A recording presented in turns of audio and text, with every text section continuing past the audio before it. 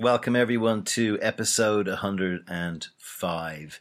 Before we kick off today's show, just another shout out to those of you who may have been planning to support the podcast on Patreon or who haven't even heard about my Patreon account.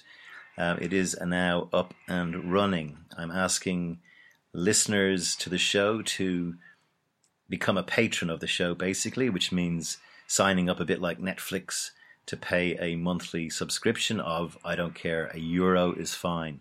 The reason we're doing this is the kind of podcast industry is looking for ways that it can monetize itself.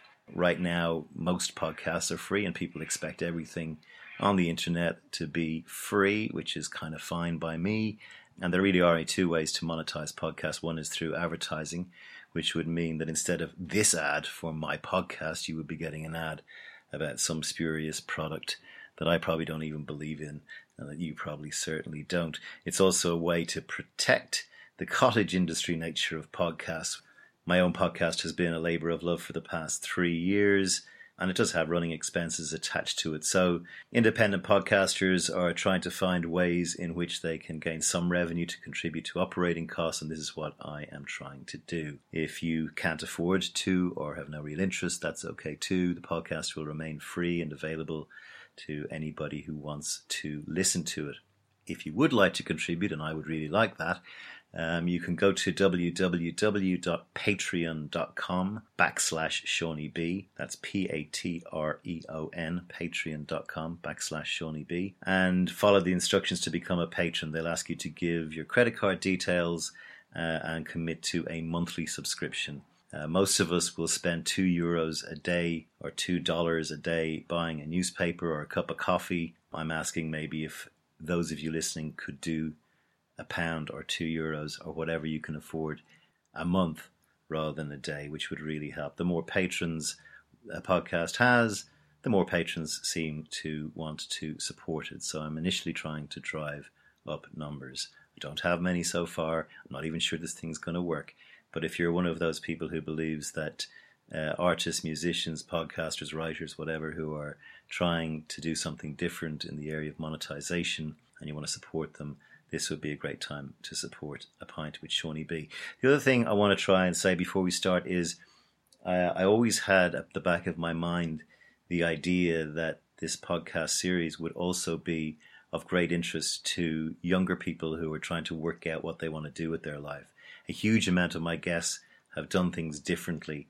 They've, in some cases, bucked the trends or bucked the advice, or I'm not going to say rebelled, had courage in their convictions from maybe an early age to plough their own furrow and march to their own drum. So one of the areas I'm focusing on right now is career guidance teachers in schools. If you know of anyone who's in that position, or if you are a teacher yourself, have a look at the podcast series as a whole. There's over 100 interviews with people who've led brave, creative and interesting lives.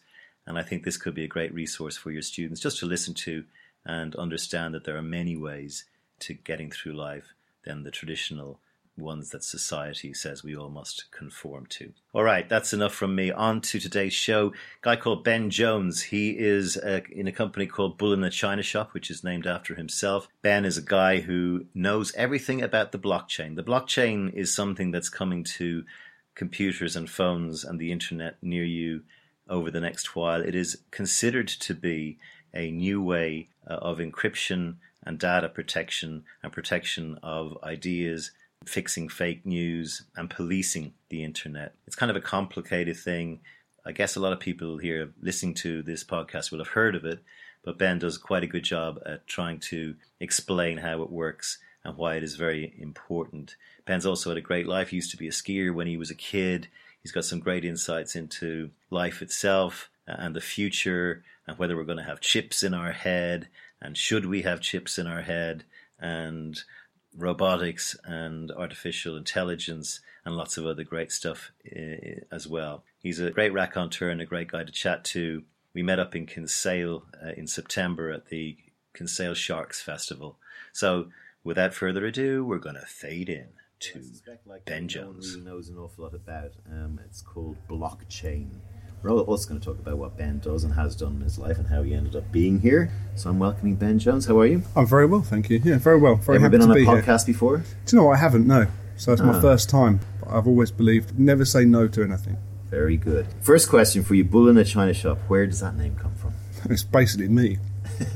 I started my career, one of my places was KPMG. And really? So yeah, it was a deep kind of grounding. You've come the other way. Everyone's going that way now, and you've come from there. Yeah, I started there, but I was like the black sheep in many ways. I always used to turn up in jeans and a t-shirt, and I wasn't never conformed in anything that I did. So KPMG, a huge global accountancy firm. How did you end up there? Yeah, well, they had a consulting arm. They were in the world of innovation, a little bit like an agency, I suppose, and so I joined them for that. And we had a phenomenal level of fun. And so we were using the latest and greatest technologies from companies like Microsoft. No one had ever seen them before. So I joined it for that. But as I say, I was the bull in the China Shop. I was the one who would turn up in my jeans and T-shirt when everyone else was wearing their blue-collared shirts. Yeah. And so, were you a bull in the China Shop when you were a kid? Where were you growing up? Where were you born? What was your background? My background was my father left my mother when I was 6 weeks old. Oh my God! She says, "Yeah, thanks, Dad. Yeah, cheers, thanks." Did you ever see him again? Oh no, I do. Yeah, he's good friends now. And that's in fact, an awkward meeting when you were able to go, "Hey Dad, what was that all?" I know, yeah, you never really. Yeah, so you're like, "Yeah, cheers, thanks, Dad." Was I really that much of an ugly baby? I'm not even that. That's terrible. He even built a wall in between the house because he was a builder. Yeah. And he built a wall in between the house and so my mum and him could share the house. And so he didn't throw her out or all that kind of stuff. Yeah, so that was a weird one. Where was this? Where were you born? Born in Essex. I'm an Essex boy at heart. 5 brothers, so I'm one of 6. So you have to be a bit of a bull in the China Shop to stand out with. You've got 6 brothers. Where did you come in the pecking order? I was second oldest. It wasn't too bad. Yeah, sort of yeah, maybe. I want to be seen. But my old man, my stepdad, my real dad, he gave me a wonderful opportunity to become a ski racer of all things. Really? So I ski for England. Yeah, when I was a kid. Yeah. Franz Klammerish downhill. Yeah, I met Franz Klammer. Yeah, I did meet Franz Klammer. He trained me. Yeah, he trained me in Beckton Alps. One of the things about sport was at the time Love it. We watched everything that was on. So we were big into snooker, ski Sunday, all the time. And now there's just so much sport that it's overkill. It's a bit like life. Anyway, so I came from that. I fell over. What that made me learn, actually, it wasn't about your skill. It was about your tenacity to just get stuff done. And so when I fell over, I lost all my sponsorship. My old man went bust, so he was the funder. It's quite expensive sport. Meaning accident? Yeah, literally just fell over, hurt my knee for a while. So I was out, so I lost all my sponsorship. And through that, I had a choice. I could use a Saturday job to buy my wax, my ski wax, and whatever he needed. My old man would have used that to get me from race to race in England when you're racing in England on the dry slopes. And I didn't. Why didn't you? Because I don't think I had the tenacity to push through in that particular time. Or, the difference is with anything in life, it's about how much you're prepared to want it and get it. And great ideas with tenacity can become phenomenal things that we all live and breathe. And so it was a bit like computer studies. I did eventually I needed a fallback plan, and that's how I got into machines, because I was good at skiing somehow, but I was also quite good at computers, which is weird things. They shouldn't really go together. Are you good at skiing video games? No, I never tried one. They've never been any good. They've never been any good. So Clamor 2018. It's going to want to bring him back. Yeah. Yeah. Who's Lindsay Vonn? Lindsay Vonn, Tiger Woods' ex. She's a machine. She is. She's the best skier ever to be on this planet. Yeah. So skiing will teach you fearlessness. Oh, totally. Oh, fuck me. Yeah. Right? Yeah. From a very early age. Yeah. I'll take this on, I'll have a go. I might fall, but I might not. Yeah. It's a lovely analogy of life. I think sport generally is, but skiing. Particularly, you've got to go down some steep things. And when you're a kid and your little legs are like, knocking, and you've got little, especially look at my legs. They're not skiers' legs. Yeah. They're little skinny. Yeah.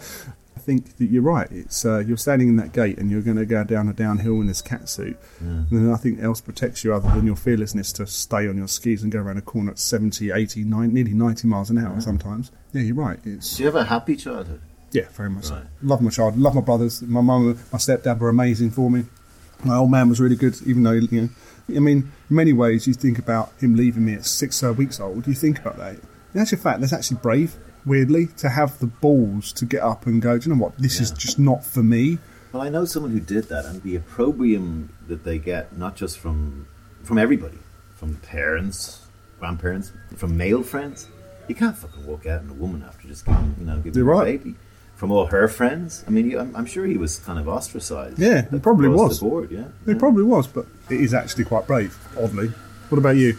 Well, my family upbringing was very middle class Dublin, but I was a black sheep in the family. I was the eldest, and my childhood wasn't that happy. Why Felt not? very independent. Well, just my parents were. I was a difficult kid. Today I would have been labelled hyperactive and probably Right, the old ADD. Yeah, exactly. But I felt very independent from about 7 years old, where I said it's me against the world. I didn't feel like my family had my back. They were pushing me to do certain things that I felt that was not the way I wanted to go. And weirdly, as you said about your situation, that's what made me. If I changed it to either me being more a compliant child or doing what I was told, I would have gone on a very different path, and I probably would have been an engineer. My father was a very famous ventriloquist. No way. Yeah. What a random background that And is. he was. Can you do it? He was a Gaelic-speaking Oh, ventriloquist. can you do it? A little bit. The rest of the You can see our lips aren't moving at the moment. The rest of the podcast, But he had we his- don't know this. He had his own show for 10, 15 years on Irish television. He opened Irish television, so he was quite famous. So I get a bit of my acting and voiceover and stuff like that, and writing, I suppose, creativity from them. But I really ploughed a very lonely and individualistic furrow all through my life. But yeah, this is the first time someone asked me about all that stuff. You got to computers. What did you do in college? Computer studies. Right. So I went. I did that. Did it at GCC amongst all the other ones, and I was good at it. So naturally, so I just carried on doing it, and I went to university to do it as well. I worked on my old man's new business, which was making signs, and I found myself in this little teeny room painting signs with very high toxic paint and probably flammable paint. Cancerous. And I thought, what am I fucking doing in my life? So and that was my kind of go to university and do it, and I did all right. I got a party man's degree. That's how I fell into machines, really. So you were learning coding and all that kind of stuff. That's it. I joined a company called little teeny company called Global Financial Systems, and I've still to this day never realised at the time. Retrospect is always a wonderful thing. I never realised at the time how amazingly good the people that I was surrounded with. All they were trying to do banking on machines which were running Microsoft code, and they were doing this thing which is called grid computing, using other machines when they're dormant to be able to spark up, run some transactions, and then go dormant again. It was groundbreaking stuff. Where are we? 90s, early 90s? This is mid 90s, yeah. Mid 90s, Yeah, and so I Global Financial Systems sounds like a sort of corporation that would be in Superman or something. Yeah, it kind of is. Kind of a lazy name, not like Bull. I love Malcolm Carroll and Ian Leeper. They are definitely not part of Superman theory. Yeah. I mean, they literally were. Ian Leeper, bless him, he had a proper stutter, amazing mind. And Malcolm Carroll was just the shiny man who could sell it to banks. He was like, hello. He actually asked me one day to download the internet. He said, I broke the internet. It was when the internet was just starting. Yeah. And he said to me, he goes, Ben, he was a such salesman, he said, Ben, I literally talk like this. They're very posh. Yeah. And he went, Ben, I'm going away for the weekend. I was wondering, because this internet thing seems to be taking off, could you download the internet, put it on a disc for me, and I can take it and look at it over the weekend? Read it by the beach. Doesn't really work like that, Malcolm. No.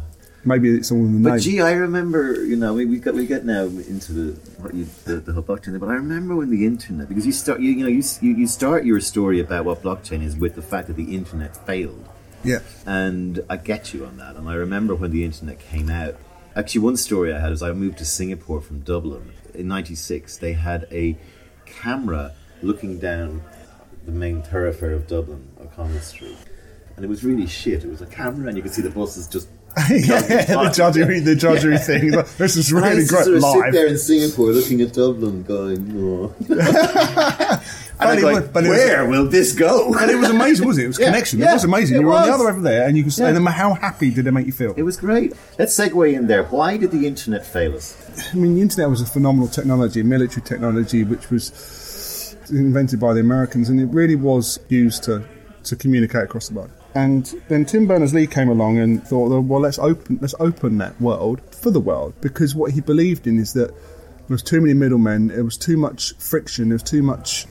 The world was too slow. The decentralised approach, his vision, it had kind of an altruism within the middle of that. And what's happened is that the middlemen came in massively and have really disrupted that. They've made their coin. They have owned the internet in many ways. And the Googles, the Facebooks and wider, you've become a product of Facebook. You've become a product of Google. And when Google's making $32 per person per year for their service. I mean, it's massive, isn't it? It's massive. Imagine that. Would you Facebook's pay making $21 off? $21, yeah, roughly $21. And whatever the truth actually is, we don't know. It's a closed world. It's a closed domain. And all I do know, and everyone does know now, and it's becoming apparent with the Cambridge Analytica thing when they're sucking 87 million user profiles, of 98 data points about you. When Mashable posted "On my way to steal your privacy" with Mark Zuckerberg, that's what's happened. Given us a wonderful business. Got hijacked. Exactly, perfect way of saying it. Because I remember when Google came out, Sergey and your man had this "the don't do evil" thing that they said, and I was like, "Oh, you're all right, Google. You're never going to do evil." It was kind of quaint. I was going, you'll be grand, you'll be fine, you're nice, you're colourful, you help. Altruistic. They knew then. And so did Zuckerberg. They literally put it on. We're not going to do evil, but we fucking well are. Let me give you a contrarian point of view. I accept the fact that, and I know that I'm giving these companies a lot of access to my life. They do sell my information and my demographics to other companies to advertise, much like a television station used to do, and would have done to that extent if they had the data available to them. Yeah. In return, I get, in Facebook's example, access to all of my friends globally, what they're up to, which to me seems worth $21 a year. Just look at it another way. No, I'm with you. Yeah. Google, I have the entire information of all the world in my pocket, in my phone, and I use Google to try to get to that. Yep. Things like Google Maps. If we brought someone from 1970 to today, they would be going, Google Maps would be one of the... no more of those. No, totally. Although I do like a paper map. And Wikipedia. I grew up in an era where people went around selling door-to-door Encyclopedia Britannicas. Yep. Huge expense to poor families, which was also evil. Are they really doing evil? So, I mean, I fundamentally agree. The service that you get and the experience that you get, potentially for the core service that they offer you, is brilliant. But when you're manipulating democracy, knowingly, yes, I think that's fundamentally wrong. Okay, so there's the dark side of the web. Cambridge, that whole WikiLeaks thing, the Russian interference in the election, which is still an ongoing investigation, but everyone's saying it happened. And, there's pornography, child pornography, it's all this dark side of the web, which is evil. Yep. But the core part of the web, I mean, first of all, we would never get rid of the web. No way. We think it's progress. No way. I think it is progress, right? Yeah. So let's frame it now with let's start bringing blockchain into this and how you believe that is the game changer that's going to get us back on track. Is that fair? It's going to get us back on track. I think it's back on track. I think it's the second bite of an apple. One was a bit, was a juicy apple, promised lots of dreams, and has become a little bit poisoned. And that's why I used the Snow White and the Seven Dwarfs analogy. Let's go with the Snow White. Well, she basically, you knew that you're getting a free apple. And she was getting a free apple from this particular person, which happened to be a witch. It was an apple. It wasn't. We don't know how bad Apple are. I don't think they are, but I mean, you never know. They're focused on hardware, but then again, they've got a phenomenal ecosystem. So let's go back to the Snow White and the Seven Dwarfs initially, right? So Snow White and the Seven, she had 7 people protecting her, called the dwarfs.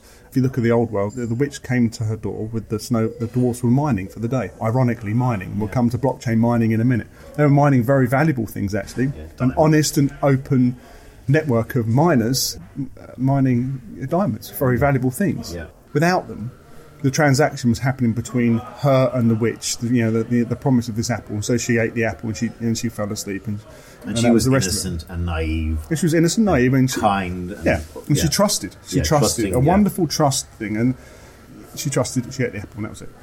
But if you forward wine and you consider the blockchain being those dwarfs that have protection network in many ways, a consensus network, that's the way transactions happen. The transaction goes between A to B.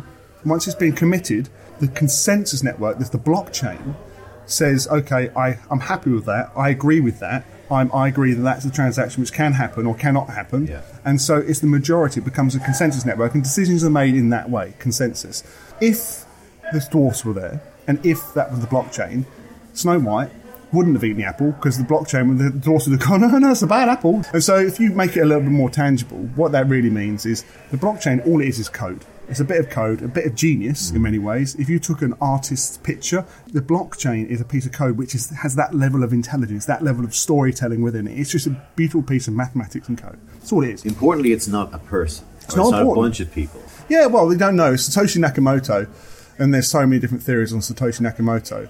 And he's the guy who's allegedly came up with Bitcoin, right? Yeah, well, no, blockchain. Blockchain. Okay. Explain the difference now for people between Bitcoin and blockchain. Well, blockchain is the network. It's a bit like the internet was for email. Right. And blockchain is this network which sits on the internet. People can download the code and put it on their own machines, and it can just run freely. And it's just this verification system in many ways. Bitcoin is just basically an asset which is traded across the blockchain as a digital currency. And coins and tokens are on the blockchain. Does that make any sense at all? And Should I have blockchain on my computer now? No, because your machine's not powerful enough. Because the benefit of having blockchain on your machine is that potentially, as you are part of the network and you verify a transaction, what happens then is that the blockchain says, well, okay, solve this very hard problem, and with that, you can add this part of the transaction to the chain, right? And you get to do that. And in return for that, you get a reward. And in terms of the blockchain, the Bitcoin blockchain, you get a Bitcoin or part of a Bitcoin, which is valuable, right? Does it come to a time when every one of us in our Apple Macs and on our phones will have a blockchain thing built in to protect us? Or is that am I misreading this? Well, I mean, yeah, you could have that, and you could. I mean, is it silently protecting me if I? Not yet. No, I have to. Yeah, you have to use a service which uses the blockchain, and any type of business can rethink themselves to be an open, altruistic, transparent business, which is what we thought businesses were, but really probably weren't telling quite all the truths. And they can apply themselves onto the blockchain, and that's what it gives you. It's so open, it's so transparent, and it's immutable. You can never change it. There's a lot of manipulation in the middleman kind of world. Do you really know where your money goes when you put £10 into your bank? No. You haven't got a clue, right? And if you could actually track it all the way through, you'll see where it's truly gone. I mean, it's gone to bizarre places. And not that you want to know all of that, but that safeguard that you know that it's on the blockchain, it gives you that full traceability of anything. So when you donate to charity, and that charity decides that they're going to put their business, their charity on the blockchain, you know exactly where the money goes, which middleman it goes through, how much is sliced off before it gets to the end result. And if you actually truly knew that, in the world of a lot of charities, you probably wouldn't donate. So you put it in the blockchain, it's kind of, in many ways, it doesn't have to have all the middlemen, it just goes onto the blockchain and you know where it's gone. So blockchain as a concept is a new dimension to the internet that's more transparent, trustworthy, and keeps people from doing wrong? Yes, exactly right. I mean, you can't really hack the blockchain because you have to hack 1 million, 2 million, 3 million, 4 million nodes, these miners, which are out there doing all that hard work. One person can manipulate their records in there, potentially, if they get hacked, which is very hard to hack as well because the level of cryptography on the blockchain is so high. But if they did, they could hack it.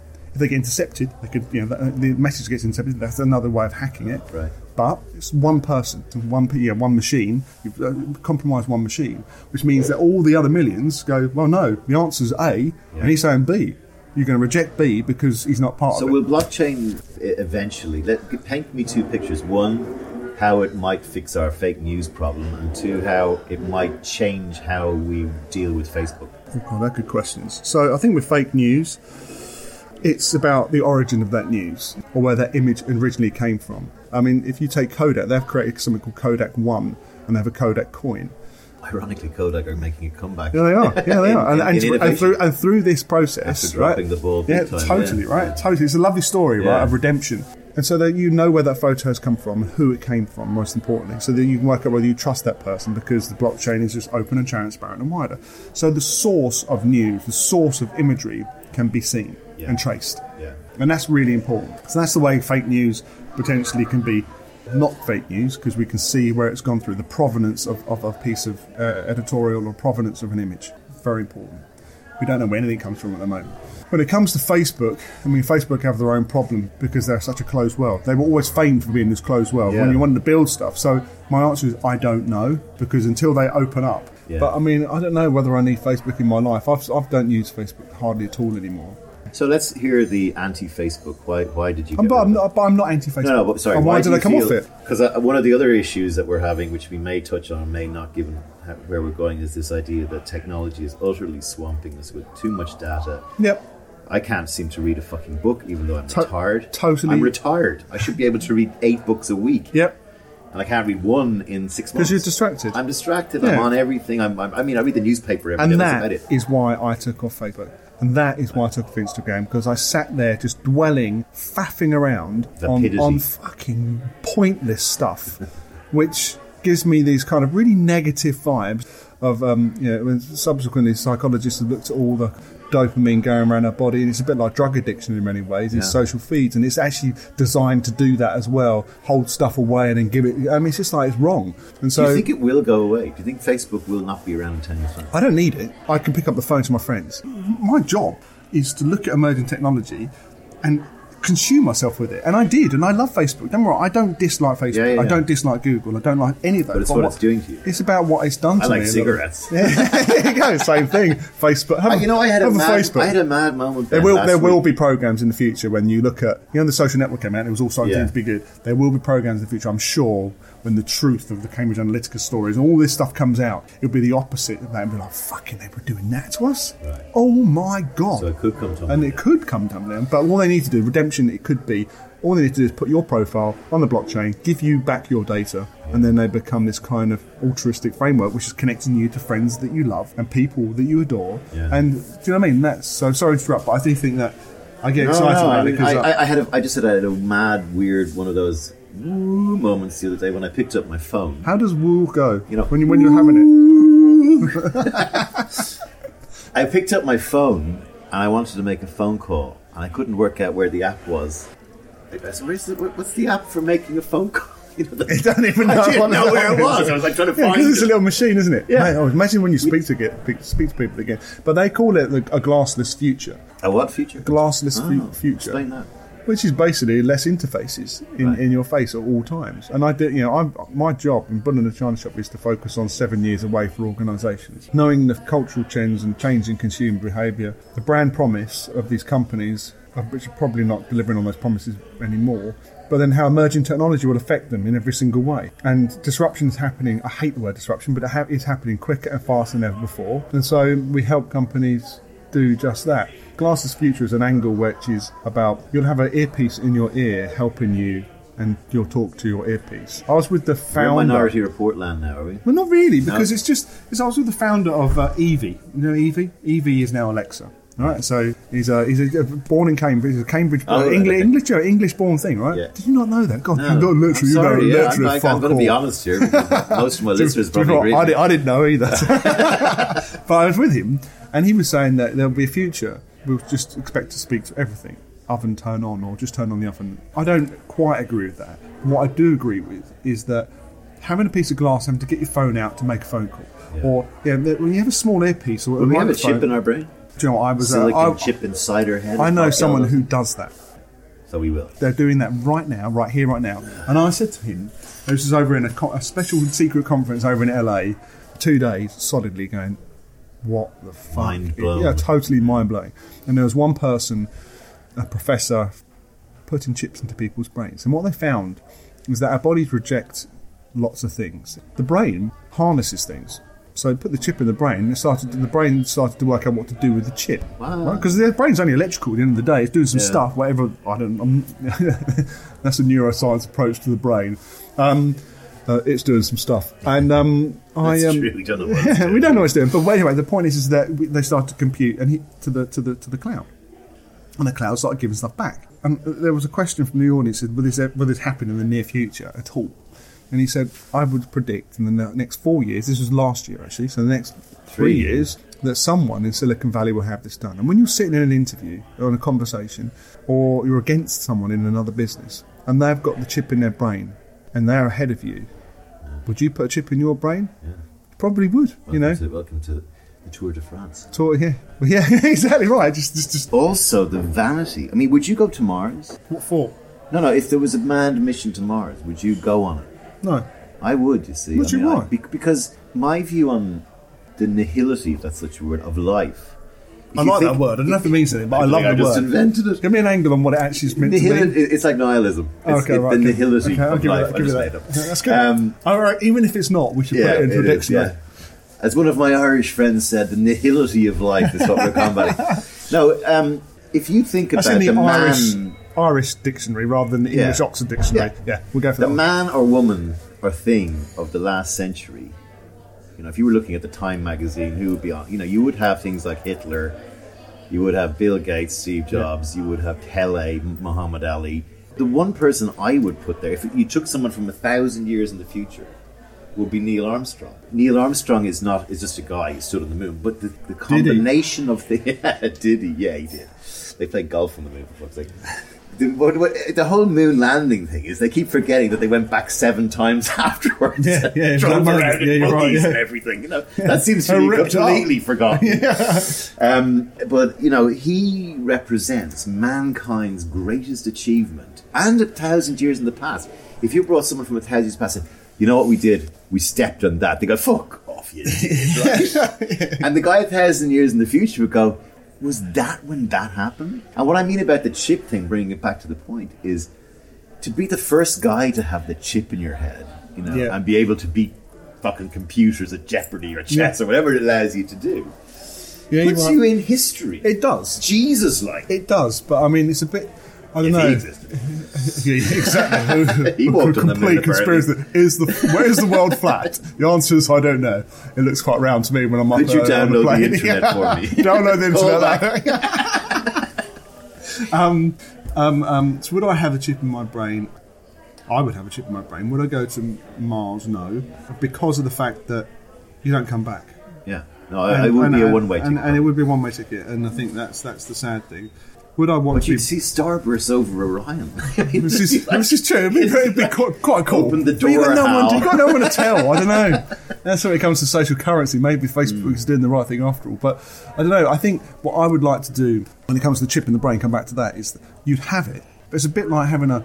You know when you're a boy racer and you're a young kid? No. Well, yeah, I'm an Essex boy, so I didn't have go fast, right? Did you? You did, yeah. I didn't have an MG Metro Turbo. 1.1 Fiesta. You did you? Yeah.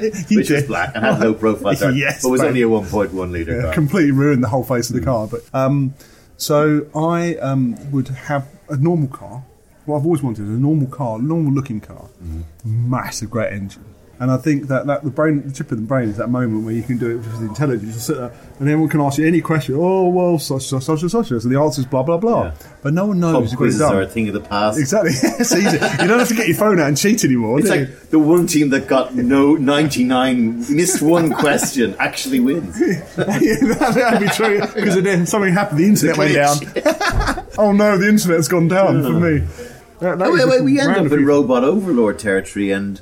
combine human robot species and eventually probably the human bit who needs it, bag of water, bones, nitrogen, carbon, whatever, you know, and off we go. Do you believe that's going to happen? A good friend of mine, Sean Gawley, he was at the World Economic Forum talking about artificial intelligence. His businesses are all in AI. And he said the human race either faces extinction or immortality through artificial intelligence. The machines will become so much more powerful. The algorithms will start to code themselves, and they already are. And maybe the blockchain, weirdly, is probably an altruistic framework which allows us to progress with a bit of altruism in the middle of it. He ends it with the best place to be is when machines and humans work together. Augmented intelligence is the best way forward. And would you not have that? I would definitely have something like that. I would definitely. You've just got to harness the. As long as it's benign, right?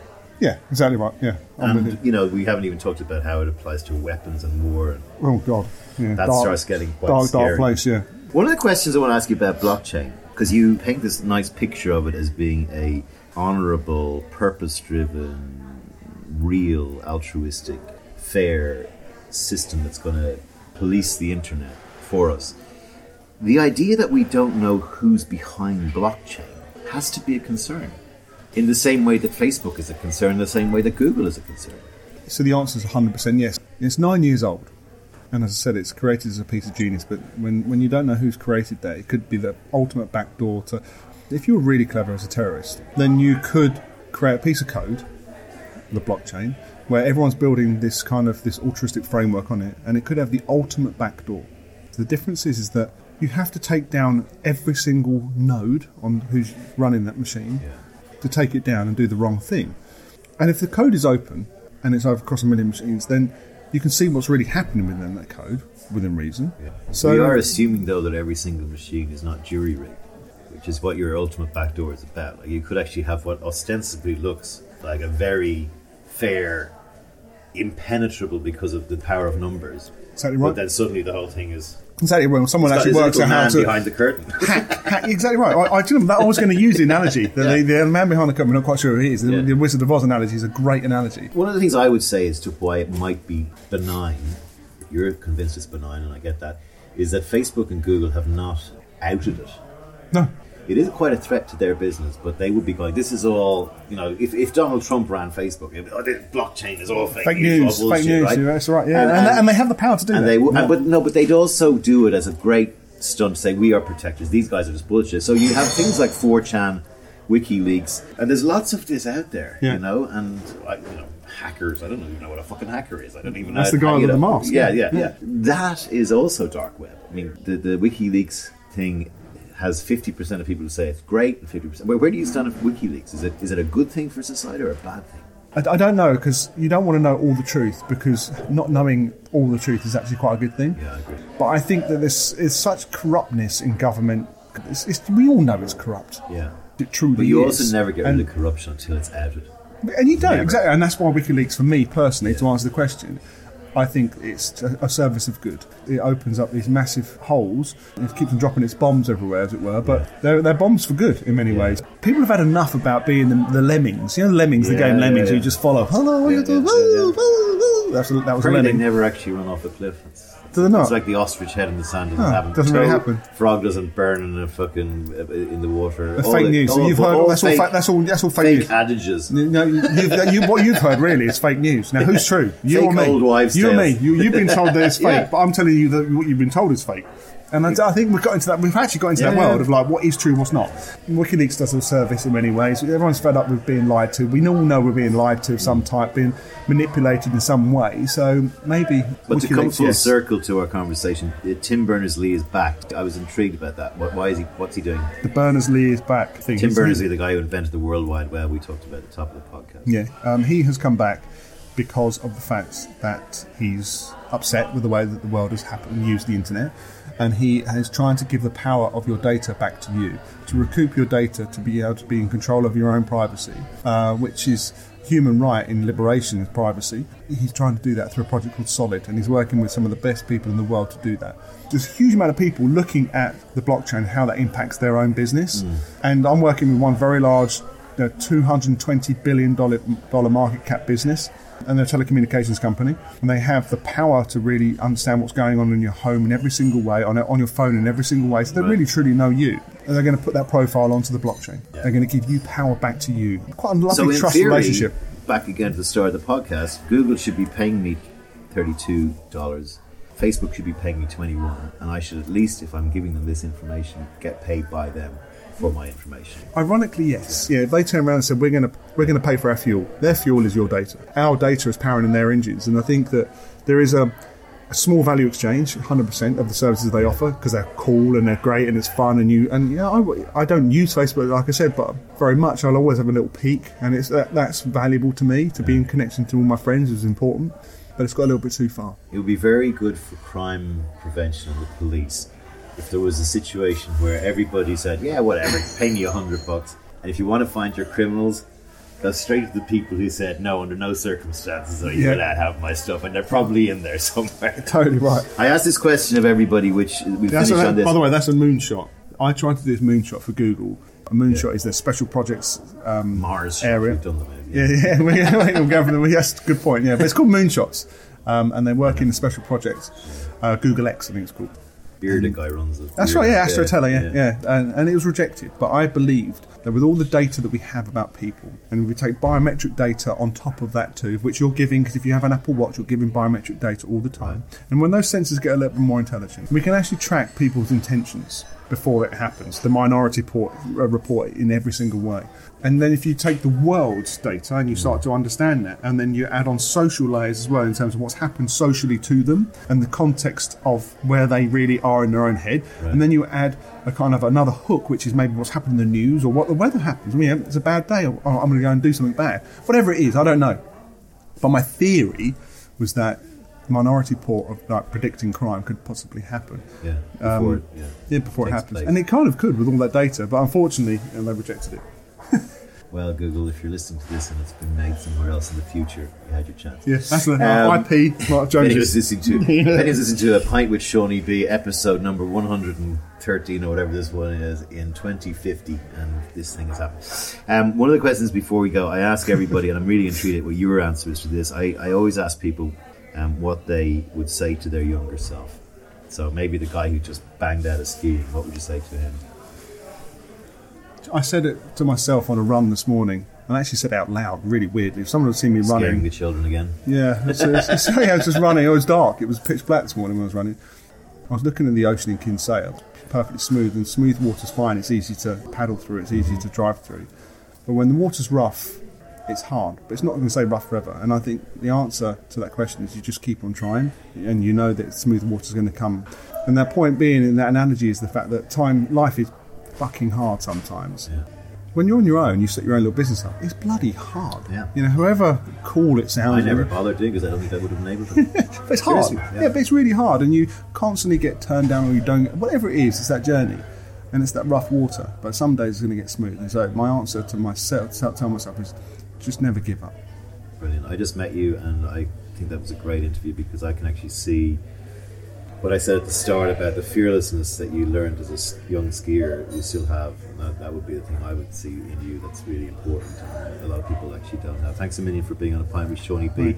The other thing to people like you, I also say, is don't do evil. And most of us who are sitting there gobbing data into Facebook and all these places every day assume there are people like you out there who are thinking a bit more about it than we are and are going to do something about it and keep on the right side of it. Thanks a million. Thank you. Thank you very much.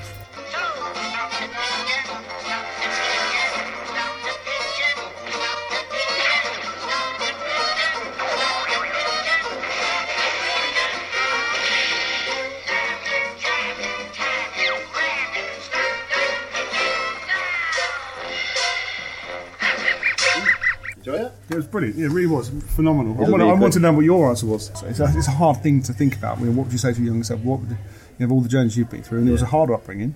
Yeah. What would you do? I would say to my younger self, "You're right." And what does that mean? That You were means right all that there was a time in my life where I felt right, and I felt like I needed to resist, and I needed to plough my own path, and I was independent, and I was scared that I was doing the wrong thing, and I was being disobedient and not doing what I was told, but I was right. And I actually defend my younger self a lot because I don't want to dishonour the stuff that was going on, that was affecting me, and that I was trying as a young fella to, you know, your idea about the ocean. It was very choppy, and I kept swimming the right way, and I would say to myself, and also it worked. There you go. You That's know, it. so Just that tenacity to plough through. I've asked you that about 600 times, and each and every time you answer the same way. There you go. Like that. So that's it. It's Exactly honest. the same answer, give or take a word.